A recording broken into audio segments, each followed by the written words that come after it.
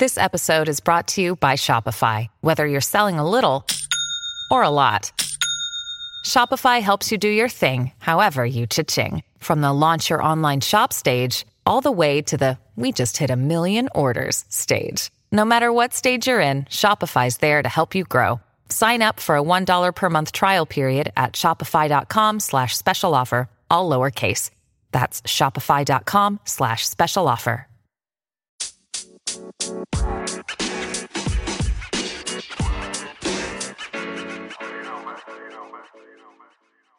Welcome to 90 Day Fiance WTF podcast, a weekly hangout to talk about what the fuck we all just watched on TLC's 90 Day Fiance.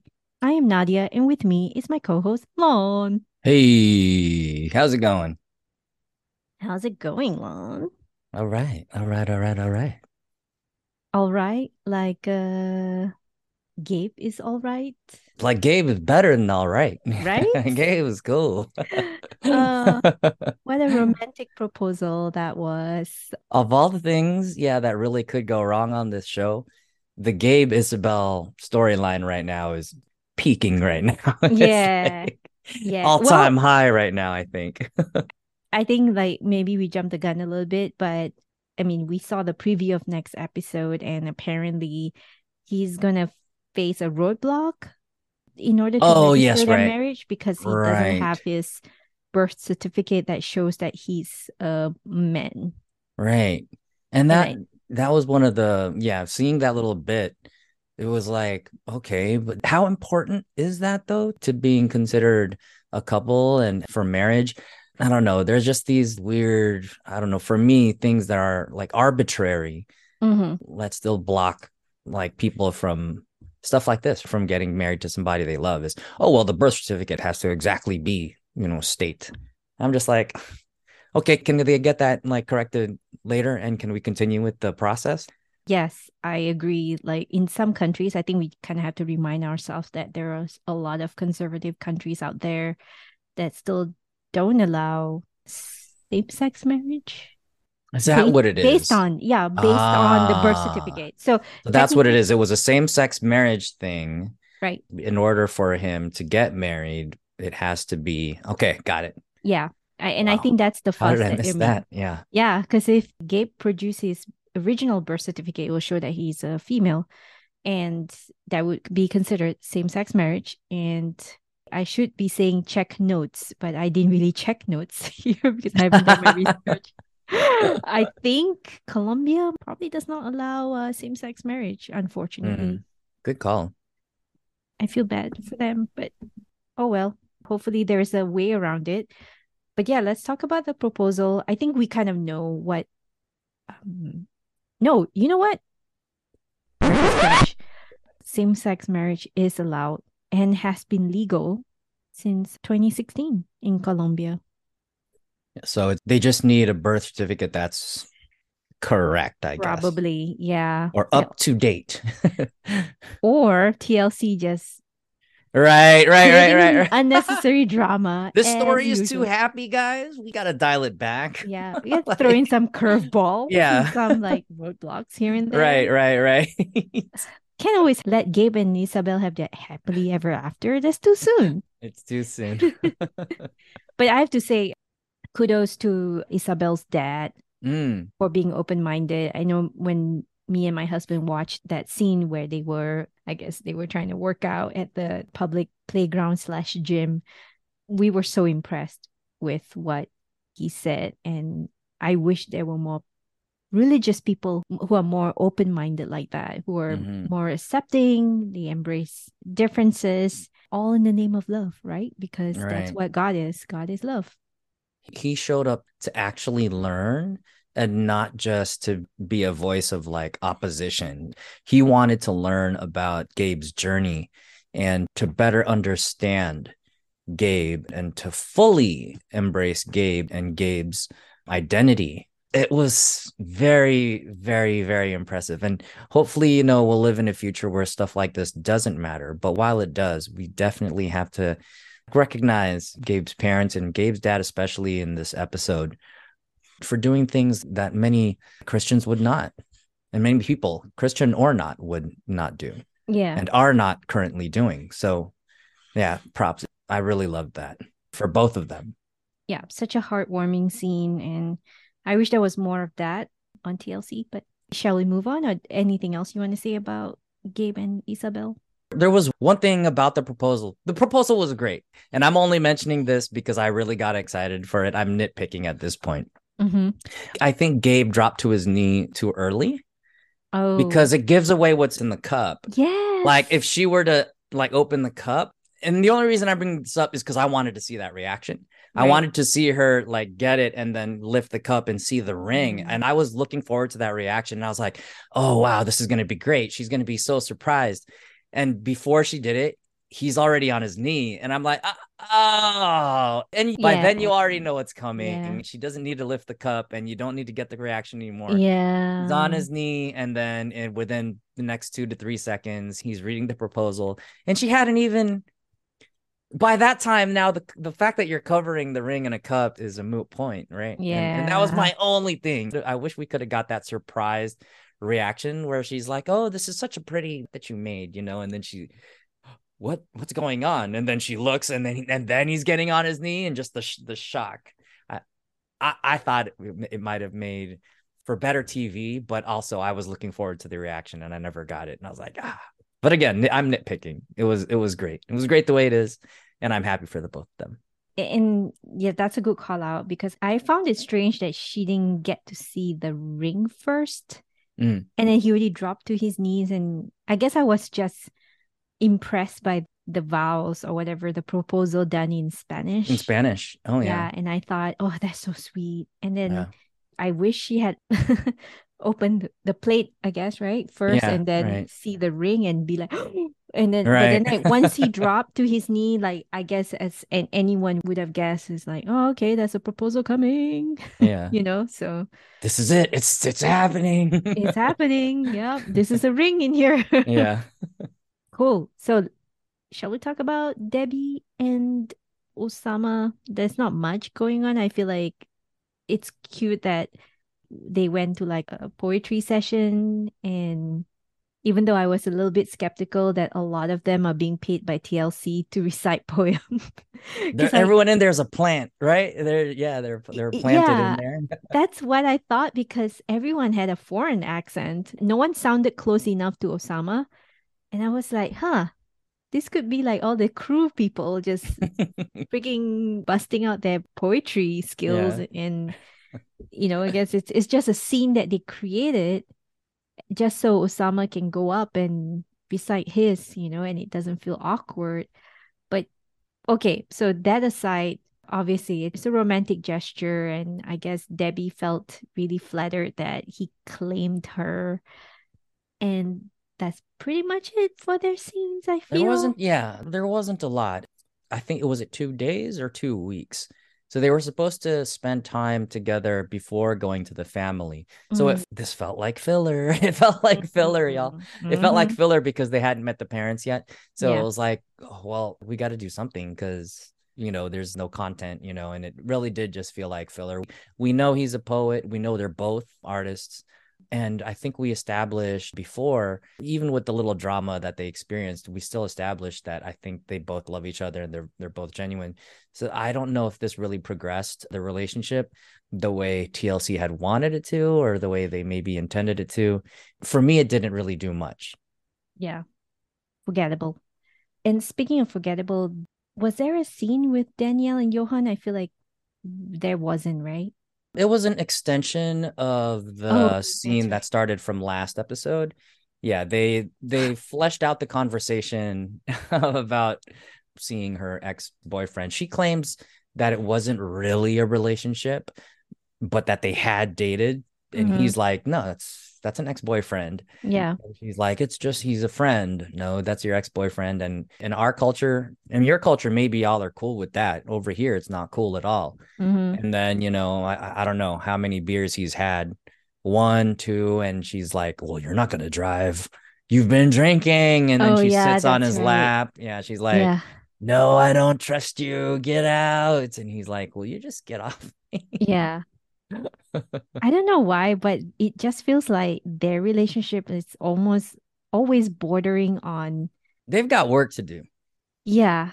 They got some work to do. And it's Always full of interesting. tension. It's interesting because I think of all the activity on Twitter, I've noticed this is the one that I think I've gotten the most pushback on, and not on my own tweets, but just in other conversations. So I tweeted earlier that, I can kind of see both sides. I get both sides. However, as somebody who has been able to salvage friendships with my exes, and as somebody who's dating people who have baby fathers and stuff are still in their lives, I'm cool with that. I'm all right with that. And at the same time, I'm 43. I'm older.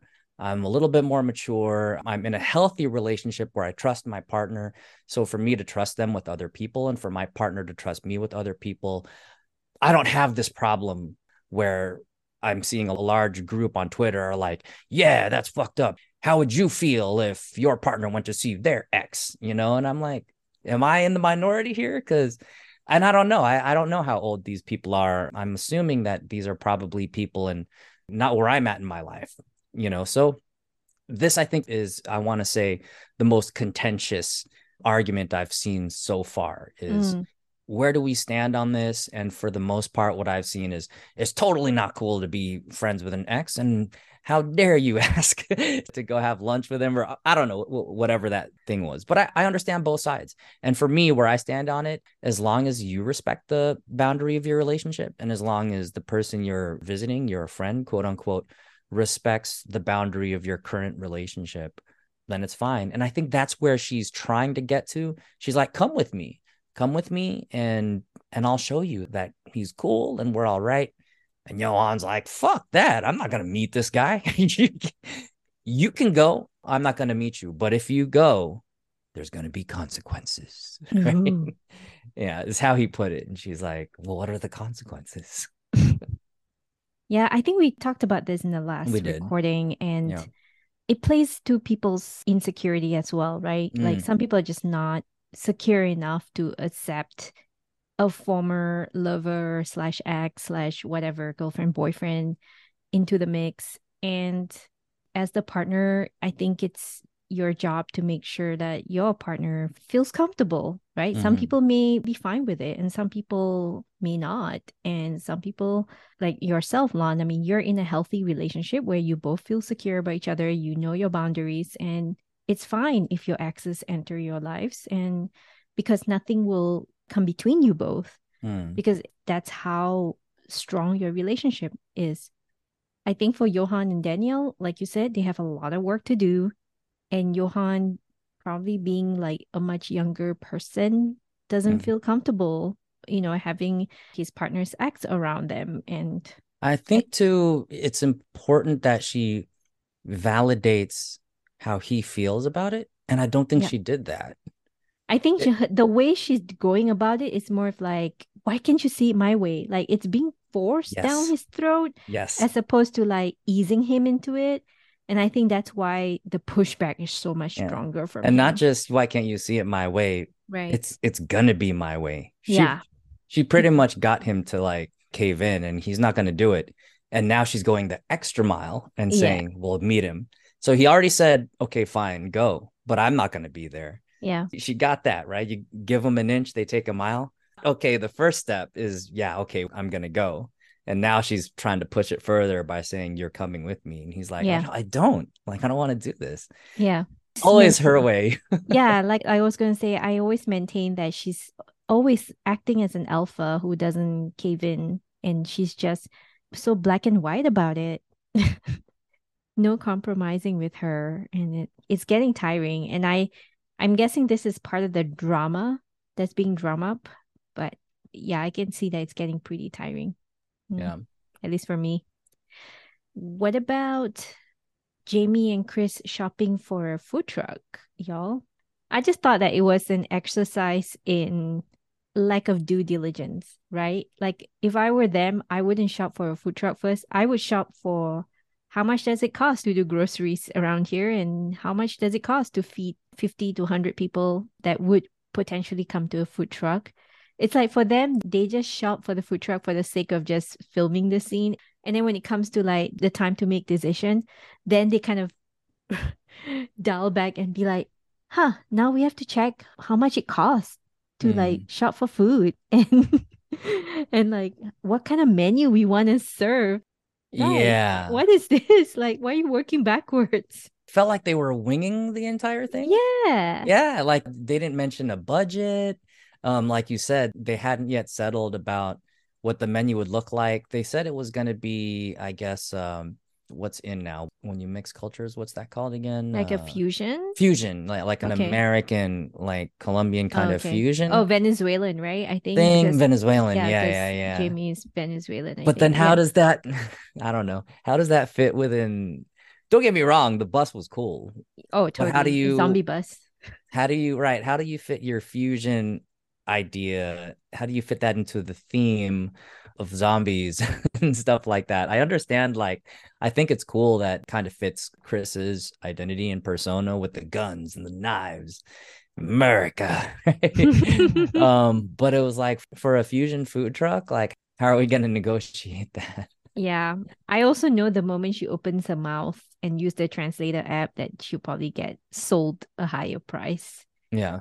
You know, like, yeah, she should have just let Jamie do the talking. Yeah, Jamie should have handled that transaction, that Yeah. business transaction. Like, look, come here. Yeah. Like, Let's talk. let her negotiate a local discount or Right. something, Mm-hmm. But because Jamie came and she had a very strong Southern American accent, and I'm like, oh, yeah. I mean, yeah, 20,000 is considerably affordable in the food truck world, but I don't know. Maybe I got sticker shock because I was like, shouldn't it be cheaper outside of the US? Like, why is it 20? Is it 20,000 US or 20,000 Colombian pesos? If it's Colombian pesos, yeah, okay, maybe it is pretty cheap, but still, it's funny to me how they're doing things backwards. Like, oh, we found a really cool food truck. Oh, wait, but first, what do you want to serve? Yeah. And like, how much does food How cost much is this around gonna here? cost daily? Yeah. And is it within your budget? Oh, I don't know, because we didn't do a budget yet. Yeah. Okay. uh, You just wasted this guy's time. He just I showed you know. two food trucks. Yeah, you wasted our time because we're like, what the fuck is this, man? Like, poor planning. Ugh. But anyway, we're gonna find out that Chris has to return to the US for whatever reason, right? I think, did she mention why she had to return to the US? She said she ran out of narcolepsy meds, and they don't Oh. have, apparently, the type of prescription she has, they don't have the meds there, Mm, which is an again, eyebrow raiser to me. yeah, So you're telling me there aren't any narcoleptics in the entire country? hard to believe. But also, Yeah. if you're planning to migrate somewhere, shouldn't you get like a lifetime supply type of thing? Or again, this is poor planning on her part too. Like she's just winging it, going to Yeah. Colombia and be like, oh, maybe they have it, maybe they don't, but I really need it. Yeah. And this is, meds are an important thing, y'all. How did you not plan this in advance? Exactly. If things were to go smoothly, this was the permanent move. If things were to go smoothly, Yeah. like you hadn't set like an auto ship kind of, I don't know, something. Yeah. Why is this only coming up now? So it was definitely an eyebrow raiser. It's always, I gotta leave, I gotta leave, I gotta leave. And Yeah. it's just like, I don't think Chris intended to be in Colombia long. something weird here. Yeah. That's not her last stop. It just gives me that feeling that, you know what? She's probably gonna go back to the US, maybe try to bring Jamie over if she's really sincere. But I don't think she plans to stay in Colombia for long. Hmm. To me, Chris comes across as someone who needs that creature comfort, and I don't think she'll ever find it in Colombia. And she'll come up with all kinds of reasons for not being able to settle down there. Yeah. And as we saw in the trailer for the next episode, so before the episode ends, she tells Jamie 2 weeks tops, two Right. weeks tops. And Jamie's like, well, give me a date. And she's like, well, I can't because it depends on how long it takes me to finish this. It could be X amount of days. It just depends how long it takes me to get all this stuff done. But she Yeah. did give her word, 2 weeks tops. And then in the trailer, it looks like she's been gone a month. Yeah. And from what Jamie said, she says, this is the first time I've seen you in like 4 weeks. And you're just like, come on, that's not how you Yeah. treat your wife. So we'll see. We'll talk about that when we watch the next episode, but Definitely. it's not Definitely. looking good. not looking good at all. Also not looking good, Rishi. Rishi's not looking good. No. Yeah, I don't know how many reasons or excuses that he can come up with, but none of those can stick with me. His mannerisms, his voice when she was grilling him, there was no confidence whatsoever. And I think he definitely felt like he was being cornered and that he had to find his way out of this situation. Even with the evidence brought against him, I think if someone truly didn't do anything or it was completely innocent, they would be able to explain their position with some confidence and have an answer. They would have an answer. They'd be like, oh, yeah, that, nothing, or this. Oh, I can explain that easily, blah, blah, blah. But there was hesitation and there was unsureness, and I'm like, you do not look good right now. You're in trouble, dude. Yep. I don't know how he's going to get out of that. And it's a 10-year visa, right? That was a long time. I think they were saying it's a 10-year visa. So she ain't leaving unless she has to.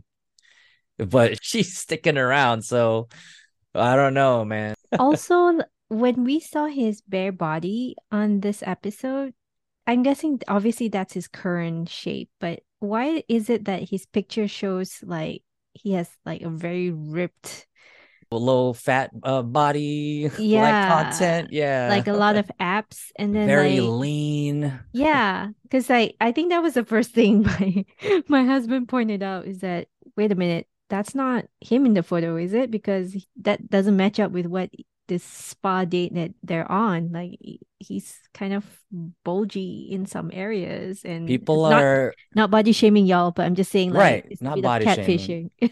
Catfishing. Then there we go. Or photoshopping going on here. People have mentioned that online, that they're like, wait, did she get catfished? What? Because I tried to look at the photo again. Yeah. And the angle of his head, you can't really see his face. It's really down. And then because they're playing with shadows, which is, if you're a photographer, you do that. But even the shadows are very kind of strategically positioned. Yeah, strategically. Right. Yeah. So that's his thirst trap photo, basically, where he's, I guess, sending it around to catfish people or something. I don't know. But the fact that Jen is still very attracted to him, I'm like, Jen, come on, you're better than this. Like, come on. Why? But August 2nd at 4 p.m., y'all mark your calendars. Yeah. Hey, no hate on astrology. I actually forgot how big astrology is in India, because I remember even Sumit had Sumit and Jenny went to an astrology, right? To like kind of determine like, oh, what's the way forward with our relationship, and like, are we compatible or whatever. So I forgot about that until this episode. And it was also for the same reason, if you remember that. They were trying to pick a date. Not to tell the parents, but I think to pick a date, the best date to get married. Right. But it was also for a date. And that's why, like, when are the stars aligned for us, right? When is the best date to do XYZ? So, the astrology definitely plays a part. And in both circumstances, it was to find the ideal date to do something. Yeah, that's a very specific application, right? Normally, it's like, it's matchmaking, and are our personalities compatible, and what's the best? It's more like her horoscope signs. Right. But this is like pinpoint. 4 p.m. Yeah, she said 4 p.m. 4 p.m. Not a minute earlier or later. 4 p.m. You gotta let loose. Gotta be like, yo, we're dating. Yeah. 4 p.m. That's crazy. There's a countdown. Yeah. 9, 8. Here's the news. Here's the news, y'all. Like, we're engaged. Right. But the astrologer also, I don't know whether you caught this, Lon, but he kind of insinuated that they were not compatible. Yeah. Right? Yep. Yeah. Okay. So what is it then? Not compatible, but still giving a date? I don't know. Yeah. Not compatible, but if you got to tell them. Tell it on August 2nd tell at 4 p.m. Yeah.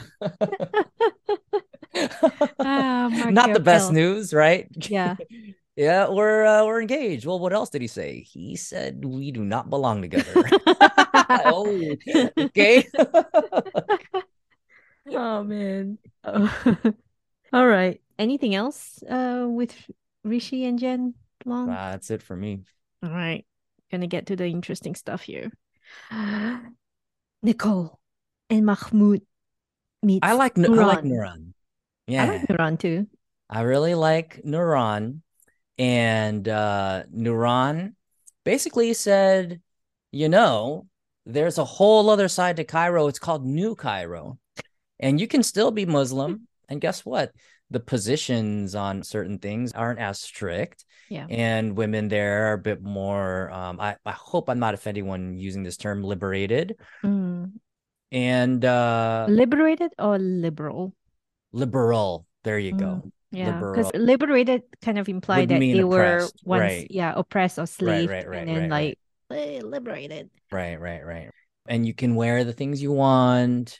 And obviously, they go into a conversation about Egyptian men, which I don't want to speak of. I'm glad she said it. I guess she's from the area and she has a better understanding of that. So I just want to stay in my lane and not going to generalize about Egyptian men. I'm not.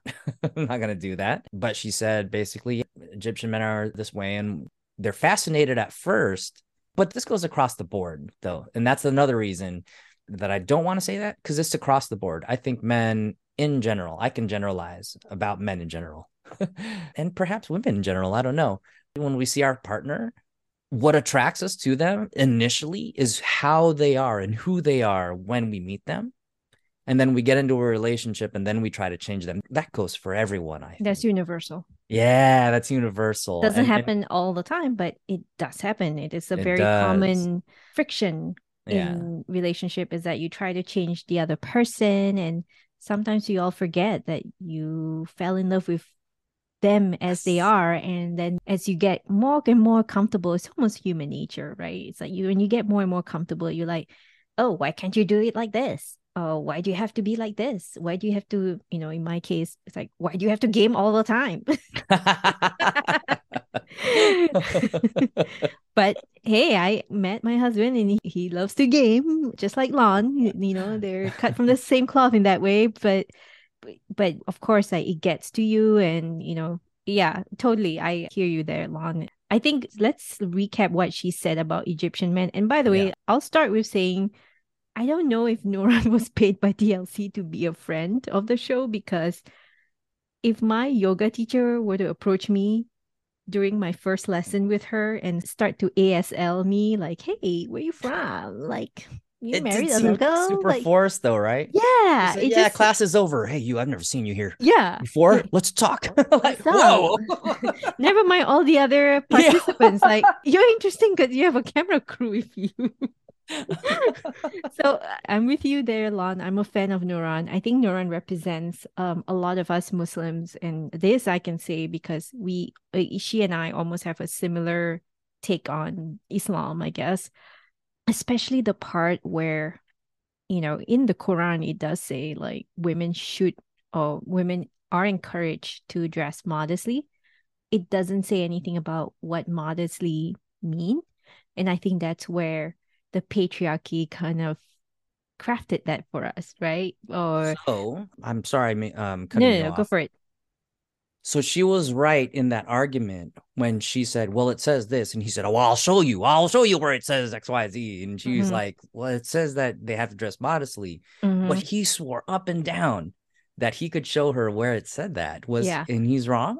Like, is he? So in the Quran, it says women are encouraged to dress modestly, but modestly in those days, what does that mean? What is that interpretation? Who came up with the idea that it has something to do with hijab, or it has something to do with the burqa or whatever? That I think is what society came up with. And as you know, like in the olden times when men are more in control, like who knew? Right. Who knows who came up with that, right? I also saw something where it said some of it was like where there was a timeline and you could see the difference between, I hate to bring them up, pre-Taliban and post-Taliban. And a lot of the dictates came from Taliban ideology, not necessarily Islam, but like how the Taliban enforced it Yep. as a form of control, like Right. literally a form of control. That's a regime. Yeah. Taliban itself isn't the religion, right? Like, Right. It's because they believe in that part of the Islam that dictates that women should be dressed in a certain way or behaving in a certain way. And again, I don't want to go too deep dive into it because then it opens up a lot of like misinterpretation or different interpretation. But basically, I just want to say like me and her, Nuran, we share that similar take on Islam where again, like I think it's being corrupted and misinterpreted by the patriarchy. And I'm not saying that men are not allowed to protect women. They can. But when you start dictating and when you start oppressing people's choices, that's when I'm like, maybe that's not what God intends. right. Like, how can you say that God intends for women to, like she said, cover your hair? And she even gave a logical reason. It's not good to cover your hair because then it restricts the sun from nourishing it. We're Like, uncomfortable. It's hot. it's hot. Like, I don't think God wants you to, you know what I mean? Like, and that's where again, like, sometimes I feel religion loses me because the logic of it and the interpretation of how people practice religion, just personally, for me at least, I'm not aligned with, right? Other than that, I think Nuran obviously tries to empower Nicole, but at the same time, too, it's like, I feel like she also gave Nicole what Nicole wants to hear. And so Nicole is like, oh, I'm so vindicated right now. Let me bring them together to meet. And then obviously you can tell like Mahmoud got that blue screen of death type of look where he's like, I can't compute what she's saying. And then he suddenly said like, she's the worst woman I've ever met. And I'm like, Yeah. no, you're just not open-minded enough to Yeah. accept a different take on religion because Noran actually said she loves her religion. I mean, assuming that is Islam, which I think it is, then it's just like that's her personal journey.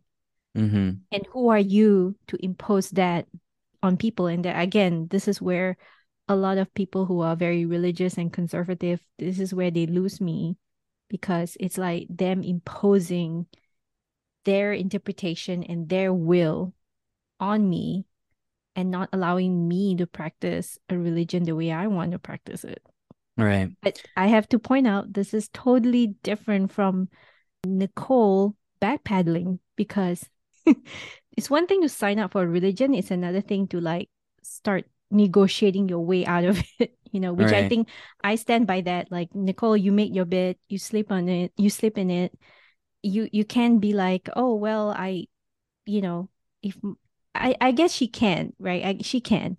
But unfortunately she's with someone who wants her to be of a certain way, which I get it. Maybe it's oppressive to her, but she should have done some research, man. Yeah. I think for me too, if Nicole doesn't bring it up, she's missing an opportunity to compromise here. So here's the thing. She did say that now they're starting to look for apartments so that they can have their own space. And I think a really good compromise would be, okay, maybe we can find a place in New Cairo. Mm-hmm. And when we're in New Cairo, you and I can be a little bit more liberal, and as as liberal as you're comfortable with and as liberal as I'm comfortable with. But if we ever step into like Cairo or we visit your mom or your relatives and stuff, then I will for sure like, yeah, I mean, I think that's fair. I think that would be fair Yeah. to say, like, this is a place we can have our own place. You're apartment hunting anyway. Let's go check out some stuff in New Cairo. Yeah. And this could be a way where we can continue to have like a compromise and a healthy relationship Yeah. where I don't feel so suffocated. And but at the same time, I also have an opportunity to respect how you practice and Mm. how your relatives practice. And I'm not offensive to your friends and to your brother and all this stuff right there. And I'm like, clearly this could have been brought up. And I'm like, are we going to bring this up, or is this just going to be a missed opportunity here? Yeah, I can see where you're going with that. I think it's like Nicole wants to take him out of the conservative neighborhood so that he doesn't feel pressured by society and his family to uphold things that she's not comfortable with, like for example covering up, right? I mean, already I think Nicole's doing a great job. Like I think she's dressing as modestly as she can within her means, and why they always argue is because it's not to Mahmoud's conservative standards.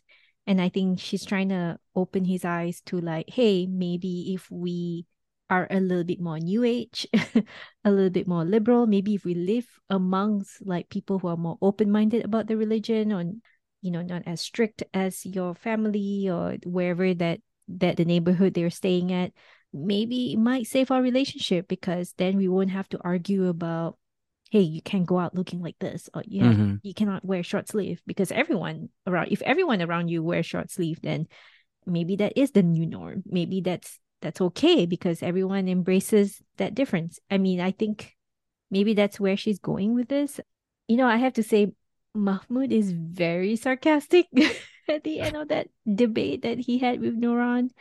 And it shows that he needs to like embrace a lot of things, when it comes to like accepting his wife. Yeah. He has his own, I think, personal journey to flesh out too. Yeah. Right.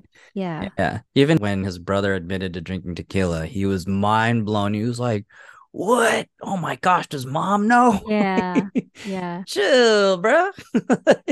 It's okay. I also think that the one unhealthy thing that I'm starting to realize from their relationship, Lon, is he keeps love bombing her. Yep. And I wonder if that's what Nuran is trying to insinuate too. Like Egyptian men, they like worship their wives, but behind closed doors, they're trying to change. Love. Yeah, so much love. Like it's his way of diffusing the situation too. Like after he was being sarcastic, he said, "Oh, I love you, honey," and I'm like, ugh. And I think Nicole doesn't realize that. She just feel like, "Oh, my husband loves me, and I love him back." But it just feels like he's love bombing her in that way, verbally. Oh, yeah. Like keeps saying like, "What can I do for you, honey? I love you, honey." It's like the situation is bad and he can still be like, "Well, I love you, honey." But Yeah. in a healthy relationship, if you're having an argument, that's the last thing I'm going to say to my partner. I'm not going to be like, "Yeah, fuck you." By the way, love you. Eventually, though, she'll start to see it. She'll start to recognize it, because I think over time it does. It starts to be like, okay, well, now you're only saying that, right, to kind of dismiss me, or to ignore, to shut me up, or kind of ignore the situation we're going through. You think it's the kind of thing that will just like end our conversation, and that we've said I love you, and that we get to move on from here, but we're not really moving on. And I think over time you'll start to recognize that and go, okay, I love you back, but we still need to talk about this. Yeah. Like you can sweep a problem under a rug just by de-escalating it and saying, "Oh, I love you." Like it starts to become empty words. After a while. It loses its value and its meaning after a while.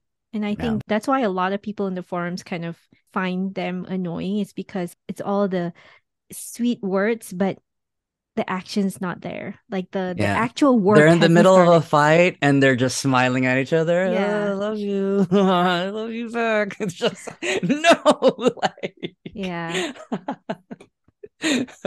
I've seen the memes, where they're like, "Oh, I can't stand these guys right now." The passive aggressive "I love yous" while they're arguing. It's getting uncomfortable for the rest of us watching it. Anyway, all right, Lon, let's wrap this up with our WTF moment. What's yours? So it was a really small moment, and I think it's going to get expanded in the next episode. For me, my WTF is Chris leaving again. It's like it's become a theme of not just a pattern, but the whole theme of their relationship is the threat of Chris going back to America. And it's here again. I thought we resolved it. I thought we resolved it in the previous episode. They got married. Nice. We get to see them happily ever after or whatever have you. And if it's not one thing, it's another, right? And it's like, oh, I got to leave again. I'm like, again? What's this now? Like, what the fuck? And again, it was really small. I mean, it wasn't small. It was noticeable enough to where they did the scene and she's like, if you don't come back and I'm throwing away your clothes, I'm burning your clothes and all this. So like I would say they dedicated enough time to it. But the fact that she's leaving again just makes me raise an eyebrow. Yeah. What about you, Nadia? Well, I don't know, a few words here. August 2nd, 4 p.m. That's the time. The That's stars date are and time. aligned for that. Yeah, that's where the stars are aligned, and you gotta drop the bomb to your parents that you're dating someone. Right.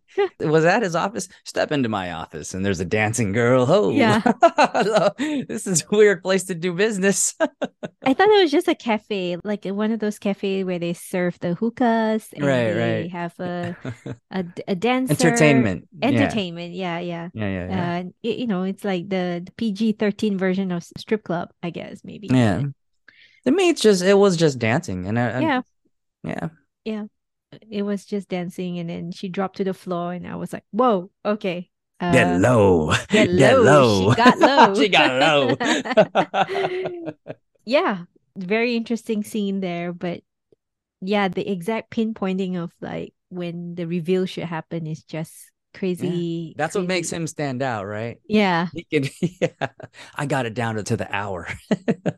he got to show us how he calculated. Like Yeah. seriously, how he came up, how he derived that time, that date. Like, well, what is it about Watch that? there be an iPad app for it. And he's just like, oh, yep. I just put in your name, Right. and this is the date that they come up with at the time. Yeah, India time, by the way, not Pacific, not Eastern, just not GMT, 4 p.m. India time. You get it. Tell your parents. Ah, oh well. All right, that wraps up our coverage of the previous episode of 90 Day Fiance The Other Way. Lon, anything else that you'd like to plug or talk about? Y'all, I just in one sitting I binged this new series. It'll probably be a couple of weeks old by the time you listen to this, and you've probably already seen it yourself, but it is Beef. If you haven't watched it, Beef is amazing, starring Ali Wong and I think is Steven Steven Yeun. Yen. Yen, Yeah. yes. And for anyone that's a fan of A24, they're behind some of the greatest films, I think, in modern filmmaking. Yes. One of which was, Everything Everywhere All at Once, which also racked up and really Swept the portrayed. award season. Yeah, and the thing these have in common is they portray Asian culture in ways that don't make me like cringe and recoil. And Beef is the same. It doesn't rely on poking fun at really corny, overdone racial Asian stereotypes. And there are some things in there that are like, they're funny, but they're not funny in a way that's just like, oh, here we go again. We're making fun of accents, or we're making fun of something that has been overdone by like Western civilization and how we're fetishized as a culture. And I don't even think it's actually uniquely Asian aside from its cast, but it's a pretty general theme. I think anybody can relate to road rage and to how things can escalate and get out of hand, and the need to one up and to constantly get the last word or the last laugh. And it's just a really well told story, and some things can get over the top. If anyone's familiar with A24, you guys know that this studio is really, really edgy, and they put out really great work. It's brilliantly acted, brilliantly shot, and it just, I can't say enough about it. It's one of the first shows that for me was like, okay, this is something that I think that has Asian identity that's actually realized, recognized, and well portrayed. Yeah, it definitely explored the different layers of Asian culture and Asian identity. And, typically when we portray Asians, in Hollywood films and TV, it's always like the overachieving Asians, right? And it's always painting a very, I want to say, a one-dimensional portrayal that kind of model Asian minority. Yeah, model minority. But this shows the gritty life of an Asian. And I'm glad that they were exploring varied themes on this show. I've only watched the first episode, but I'm already super impressed. It is funny, but not the kind of funny that you laugh at. It's more of like the funny you laugh along with. Yeah, right. And it tugs at me a little bit. Like sometimes, even as an Asian, you kind of forget that there are other Asians that are struggling. And Steven Yeun's character shows how much of a struggle he's facing, in this context on this show. And then obviously Ellie Wong plays a character that's thriving, right? Supposedly, but she has her own darkness to deal with. And they're both harboring this pent up frustration that they just had to release via the road rage, which again, it's the way that it's done too is so Californian in a way. Yeah. Maybe I'm stereotyping that part, but it's like I can tell that the setting is so Californian.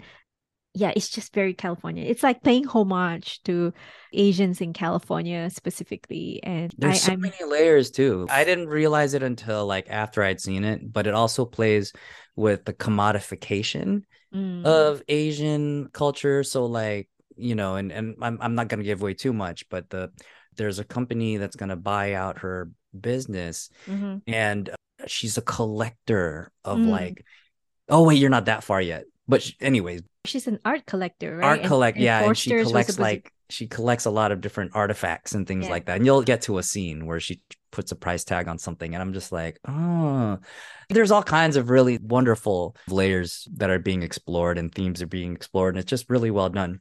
Under the guise of beef. Yes. I cannot wait to watch more episodes, clearly, but I'm also at the same time obsessed with Surviving R. Kelly, which we talked about. Yeah. Yes. We covered a bit of it last week during the last recording.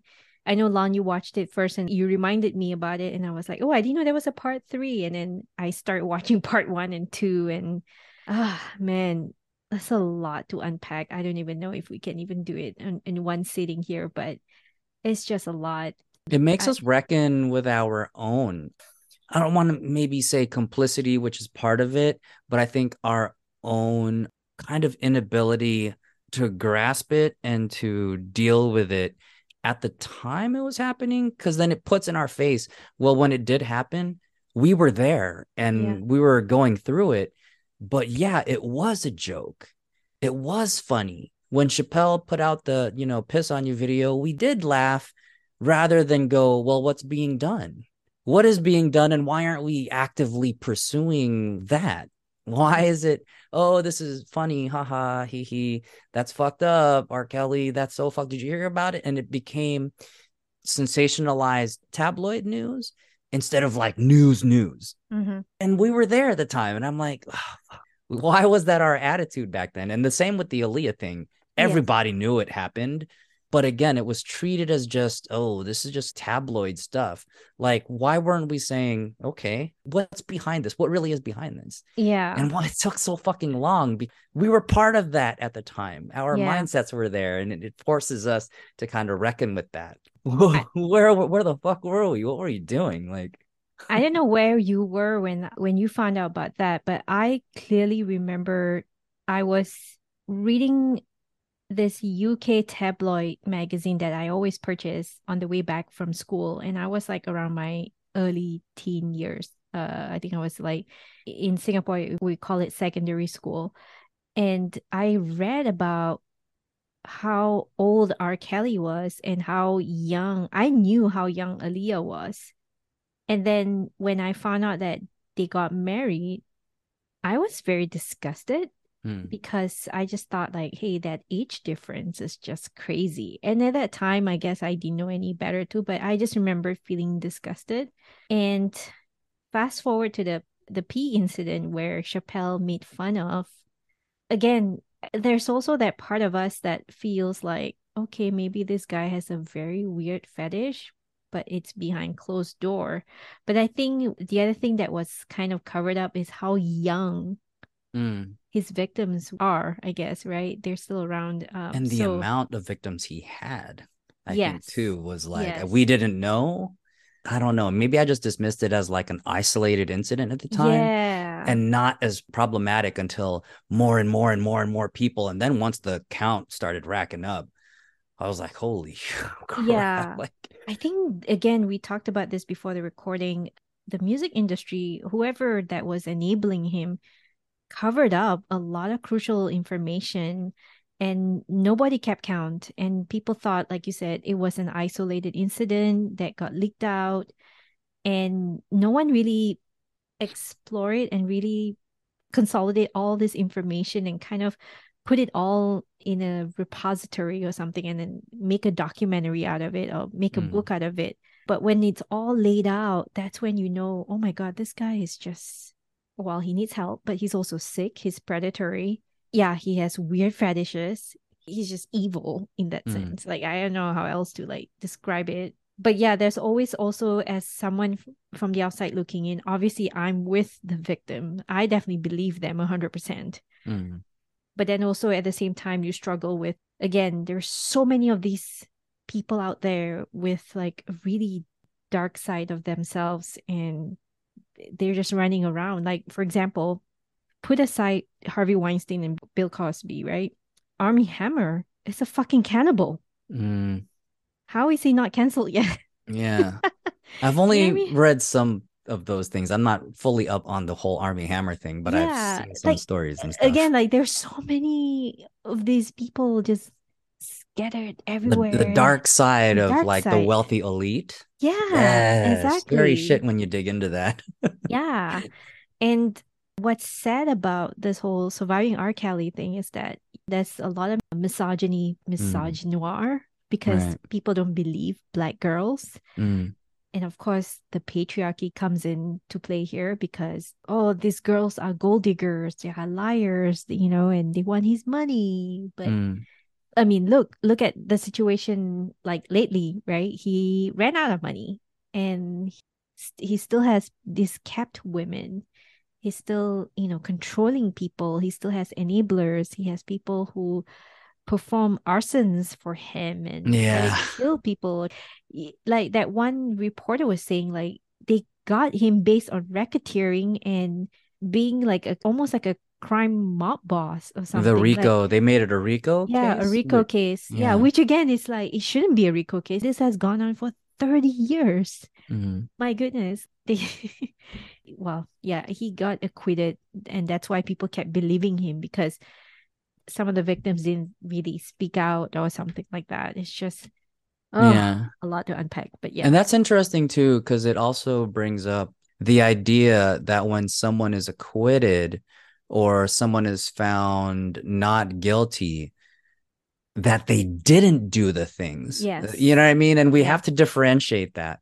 We have to differentiate the fact that, okay, it means that in the court of law acquitted them or the court of law found them not guilty, but that doesn't mean they didn't do the things that they are accused of doing. You can still have done all those things and been found, you know what I mean, not guilty or acquitted. Like that doesn't erase it. But for some reason in our like belief system or whatever, that when someone's like, oh, not guilty, we go, see, yeah, not guilty. All of a sudden we just believe that none of it happened, right? Yeah. So, if we tried to talk about like R. Kelly after that, people would just be like, oh, well, he was acquitted of that, or he was found not guilty of that. And we'd go, oh, yeah, that's right. No, but that you could still have done the despicable things you did. That doesn't erase it. And that brings that up too. Like, you know, just that doesn't mean anything. Yeah. Yeah. You're right, because acquittal doesn't mean that they're not guilty of doing it. It's just there's not enough evidence. Yeah. So if there's reasonable doubt, and especially if there's a jury, the jury can say like, well, I mean, the victim said it's consensual and there's not enough evidence. That could have been his brother in the video, right? Fucking That's hell. right. This motherfucker threw his brother under the bus. Like, wow, dude. Wow. I'm actually disappointed in his older brother. His older brother really excused his behavior, and I get it, they're family, but he just chose to like not see what's in front of him. Anyway, if you guys are looking for something to fill your time, I would say Surviving R. Kelly is a very interesting watch. I was going to say, Lon, the other thing too is settlement. I think a lot of people who are guilty of something settle. And when you think about it, why are you settling? Mm-hmm. It's for the NDAs and to give them hush money to It's keep hush money. someone, to not make someone talk so that you can continue doing what you're doing, right?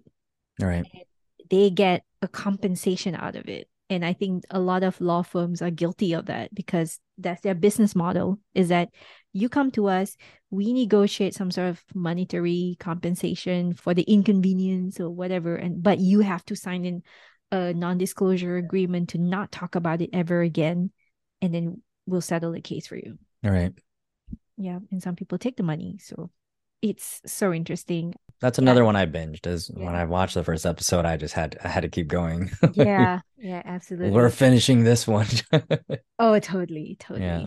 All right, that's it from us here at 90 Day Fiance WTF. Lon, anything else before we close out? Thanks for listening to the podcast, y'all. We love y'all. Yeah, love y'all. Bye-bye. Bye-bye. Thanks for listening, WTFers. If you love the podcast, give us a 5-star review on Spotify, Apple, or wherever you get your podcasts. It is appreciated and really helps us out. You can also find us under listener support on anchor.fm and donate for as low as 99 cents or on Patreon at WTF Extra. You can engage with us on email, Twitter, and Instagram at 90 Day Fiance WTF. We especially would like to hear what your WTF moments are each episode. We might even shout you out. Don't forget to like, share, and follow the podcast.